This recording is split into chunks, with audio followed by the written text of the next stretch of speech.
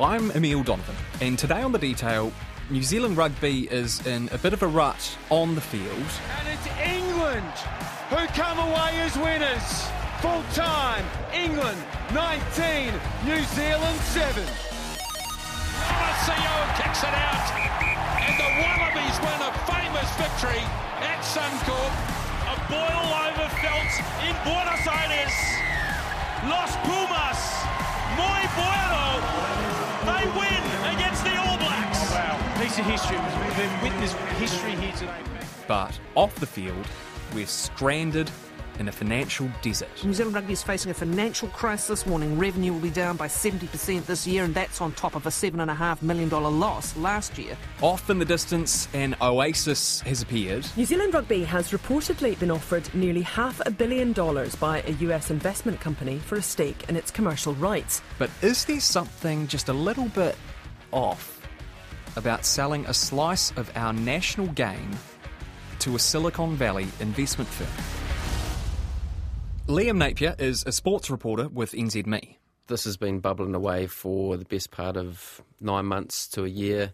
You know, in a global rugby context, private investment firms have been circling the game in the Northern Hemisphere in particular for even longer than that, probably 18 months to 2 years. And so it was only really a matter of time before New Zealand and Australia and the like followed suit. In terms of Silver Lake, basically last May, a colleague of mine, Dylan Cleaver, him and I worked on a story where we first found out that New Zealand Rugby were talking with Silver Lake. They did negotiate with other private investment companies. CVC Capital Partners is a big one that's got into the Northern Hemisphere game, Six Nations and English rugby and the like.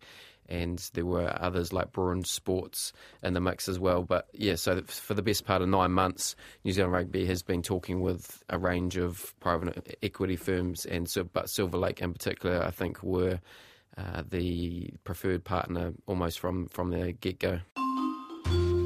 Bit of context here about Silver Lake.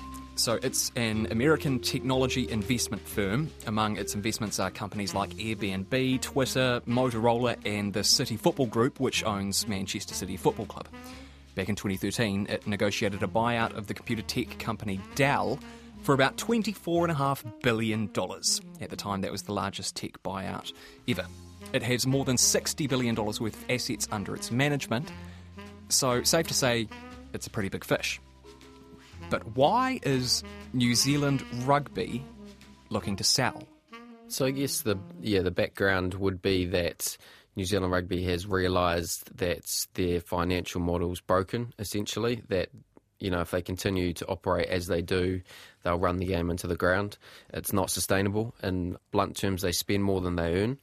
If you continue to do that, you know, that's not a sustainable way to run a business. So they need capital, and they also need expertise, particularly in the technology, streaming, broadcasting field, to grow their revenue and access new markets and all these sorts of things that, you know, they've sort of tried to do in the past but just don't really have the clout or the networks or the expertise to really do it. So that's where, you know, the attraction as well as the monetary value, you know, getting into bed with a Silver Lake per se, who have done this before with UFC. They basically helped explode that mixed martial arts platform into various parts of the world.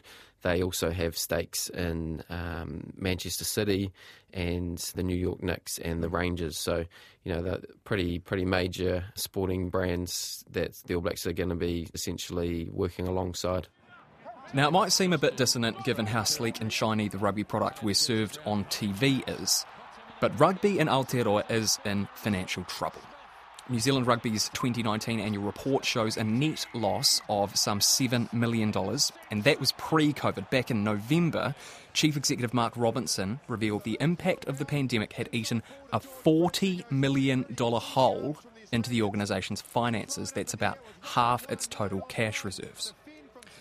Simon Porter is the chief executive of Halo Sport, an agency which represents athletes like Sam Cane, Beauden Barrett, Kane Williamson and Stephen Adams.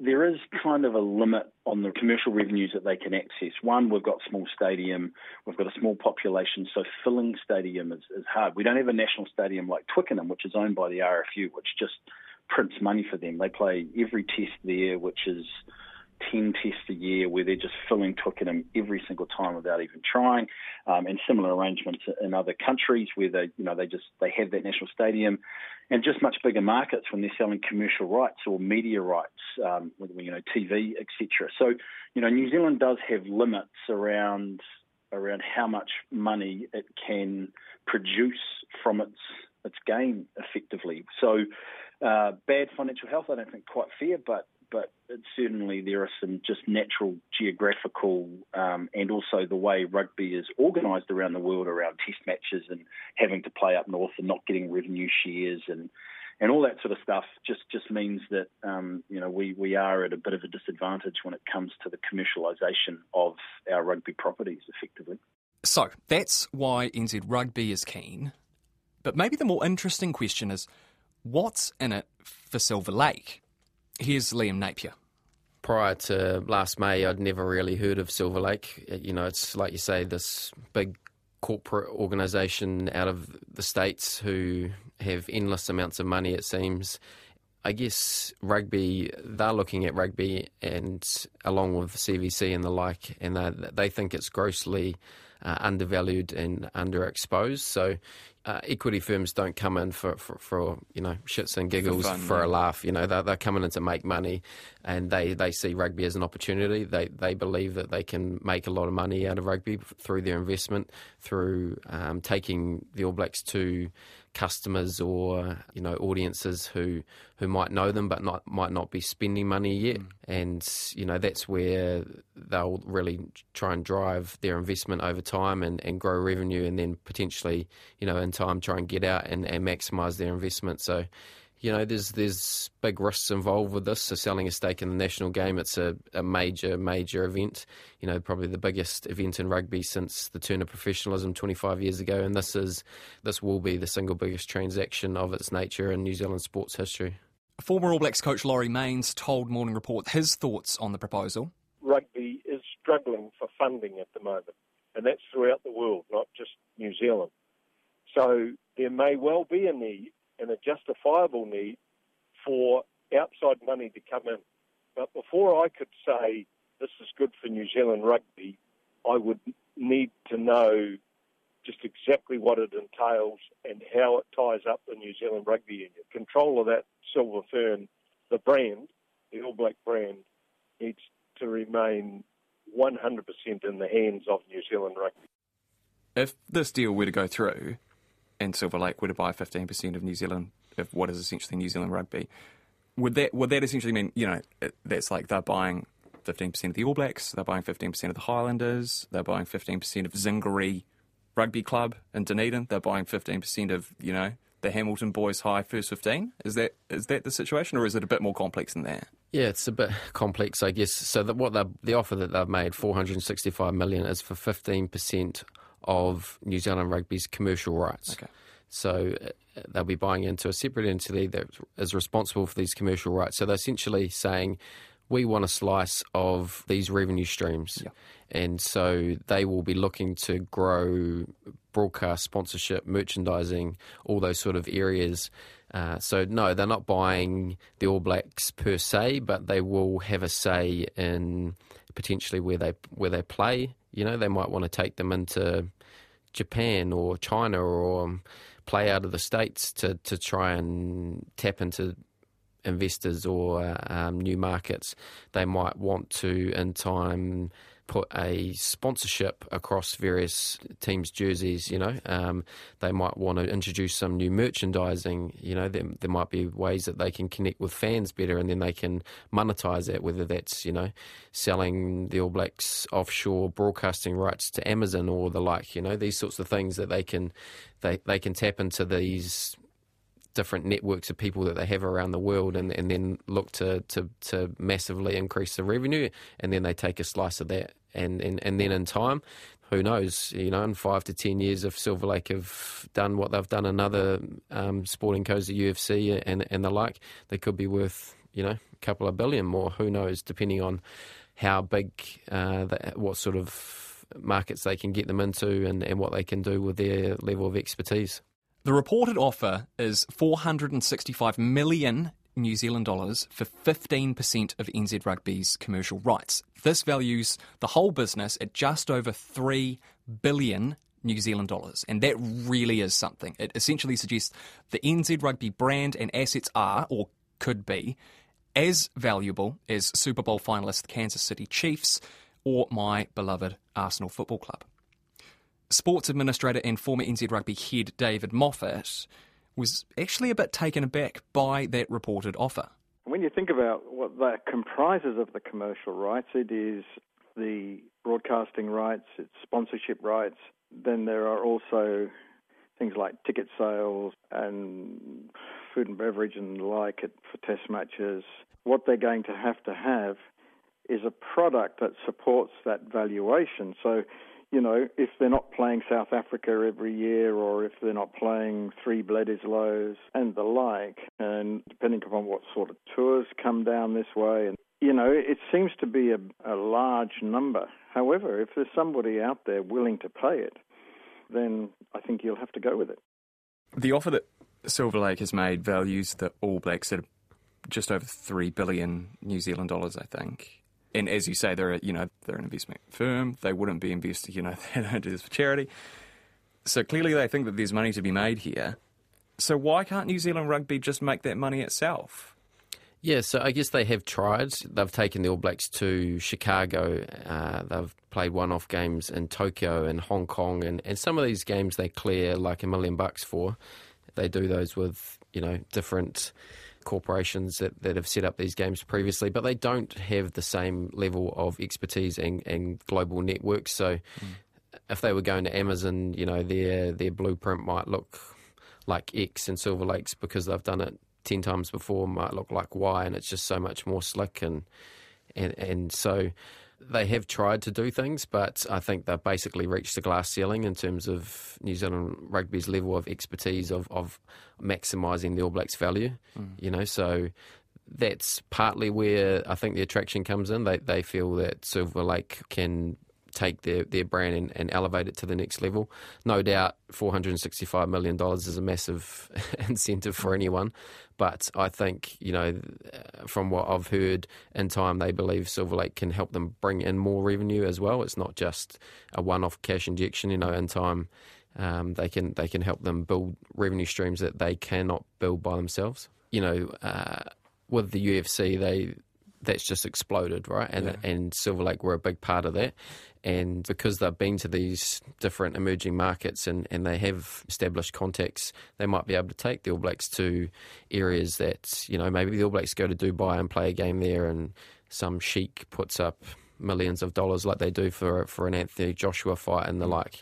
I don't think anything's off the table in terms of where this could go, and it's basically because they've got a track record of doing these things and they've done them before, that they just have so much more expertise in trying to get some of these things off the ground. Some people might hear that UFC comparison, and the UFC is amazing from a business point of view. It really is absolutely staggering what's happened there. But a lot of people might look at the way that UFC is marketed and think it's quite sort of, garish and a bit sort of distasteful and yuck. I just want to say from the bottom of my heart, I'd like to take this chance to apologise to absolutely nobody. The double champ does what the he wants. It might be financially successful, but, 100%, yeah. And could that happen with rugby? I mean, this is our national rugby organisation. It's not like it's just a franchise that was created out of thin air. This is New Zealand Rugby. Yeah, it's an interesting point you raise. I guess from a purely selfish perspective as well, what's one hope, I guess, is that there's a real sea change in the way New Zealand Rugby promotes their athletes and who they allow them to be or what they allow them to say. There's a real sort of natural conservatism that come with rugby players, and there could be a bit of a sea change with Silver Lake if this deal goes through, that they ask them to be more self-promoting. People are driven in sports by personalities, and historically New Zealand Rugby has been just very, very protective and conservative, and they school their athletes to be very bland. Geez, the way I think our bench came on and made an impact in that second half, but just a classic Chiefs Blues game that we've come to expect, and we're stoked to get our campaign off on the right foot. You know, they're going to have to put themselves out there a little bit and show some personality and have a bit of fun and do some different things. So, you know, that's one personal hope that, there's a bit of a sea change with the way that the athletes are allowed, you know, and there has been a bit of change, you know, if you look at like Ardie Savea with his podcast. Was that the first time you've been to Tonga or not? Back to Tonga or not? This is my second time, but the first time had to go take care of some business the first time. Oh, hey. If you know what that means. Yeah. Now, what is it? And other players creating their own platforms to speak on, and they are a lot more open and delve into topics that they wouldn't do otherwise because they feel it's a safe space and all those sorts of things. So, you know, the more of that, the better, in my opinion. You know, I think it's been quite well publicised that there is a desire to create more meaningful inter-hemisphere competitions, whether that be at an international level, so that they talked about that League of Nations or whatever, that culminated in a final every year. And also, you know, I think it's inevitable that we will have some form of Club World Cup played. I don't think it'll be every year, which I think is quite good. I think it should be, you know, every other year or once every 4 years, something to get excited about. But the biggest challenge with matches is that, you know, if you look at NBA or you look at NFL or whatever, which I think sort of lead the way in terms of how sport's marketed or done. In this part of the world, I think NRL does a pretty good job as well. But they're so dominant. Those leagues are so dominant in their respective sports that they sort of dominate the calendar and they run the calendar. So the NFL is a 17-week competition. NBA goes a bit longer, but it's just played within, you know, America, whereas rugby is a 52-week sport. You know, every single weekend there is rugby being played in one of the hemispheres. And that's why we have these international release windows, which are very defined around when clubs are not supposed to put any restrictions on players being released out to play for their national teams, etc. So when you are looking at trying to bring in new competitions or different games or whatever, it's really, really difficult to find space in the calendar to be able to hold those competitions. And so that means you've got player welfare issues because, you know, the guys are getting broken and the girls are, you know, not so much yet, but the demands on them, if we just keep piling rugby on these people, they love playing, but it's the training and it's the preparation, etc. We can't do that. So in order to have a real sort of change, a drastic change, it needs everyone to agree. You know, you need all the, you need the European teams, the European clubs, New Zealand, Japan, Australia, everyone has to agree. So that's why it is so difficult to do something. But all the signs I'm hearing and seeing are that a Club World Cup will happen in the next cycle, World Cup cycle type thing. The other side, you know, in terms of marketing rugby and all that sort of stuff, no, I don't think we did a good job of it. The down here in New Zealand, we put massive restrictions on the players and what they can do, which I understand because the Super Rugby clubs and the provincial unions and New Zealand Rugby are doing the best they can to monetise the game, so they don't like individuals out there taking revenue if it could be a sponsor of them. But I think that's at the detraction of, you know, we're not talking to the younger audience. You know, everyone knows who LeBron James is, you know, Steph Curry, these guys, they follow them, and we probably haven't got that mix right yet. Like, we're not allowing enough noise around the game to help market it. We're not letting the individual express themselves enough yet. Just finally on this, it seems kind of cool and exciting, but are there any residual feelings of weirdness to you about the idea of selling a chunk of a national sports administrator? You know, like if there was a big sort of Snickers advertisement on the Beehive or something like that. You know, it's a little bit surreal. You know, it's inevitable that we have to do something. You know, the gap between the have and the have-nots, and I, you know, I don't know, but I suspect there's an element of watching CVC running around picking off a whole lot of assets, and perhaps it's a good thing to have another big player in the market to create some tension so that, you know, we're not completely ostracised or left out. Yeah, I'm sure it's got a long way to go. You know, the provincial unions, ultimately, the way rugby is constitutionally in New Zealand, New Zealand Rugby is an incorporated society with stakeholders of the provincial unions who in turn stakeholders of the clubs. So there's a lot of water to go under the bridge, I'm sure, yet. And I guess, there's lots of people that we entrust with being guardians of the game and the community, etc. And, there's going to have to be a consensus that this is the right thing. And, it's a bit like picking All Blacks from overseas. I think you can make an argument that we should be doing that, or we could be doing that, but equally you understand why we don't, because it's just a step, that we've never wanted to take. And, there were outcries when we put AIG on the front of the jersey. But I don't think anybody, really worries too much about that now. So it's kind of just a natural evolution. And if you want more professionalism and you want, you want our guys to be more individual, and you want to support them and you want to follow them, etc., then professionalism is the answer. So is Silver Lake the answer? I don't know, but I think it's in everyone's interest to at least walk down the path and see if it can work. That's it for today. I'm Emile Donovan. The Detail is brought to you by newsroom.co.nz and made possible by RNZ and NZ On Air. You can get us downloaded free to your mobile device every weekday from any podcast platform, and if you're using Apple, please leave us a rating so others can find us too. Today's episode was engineered by Jeremy Ansell and produced by Alexia Russell, and thanks to Simon Porter and Liam Napier. Mā te wā.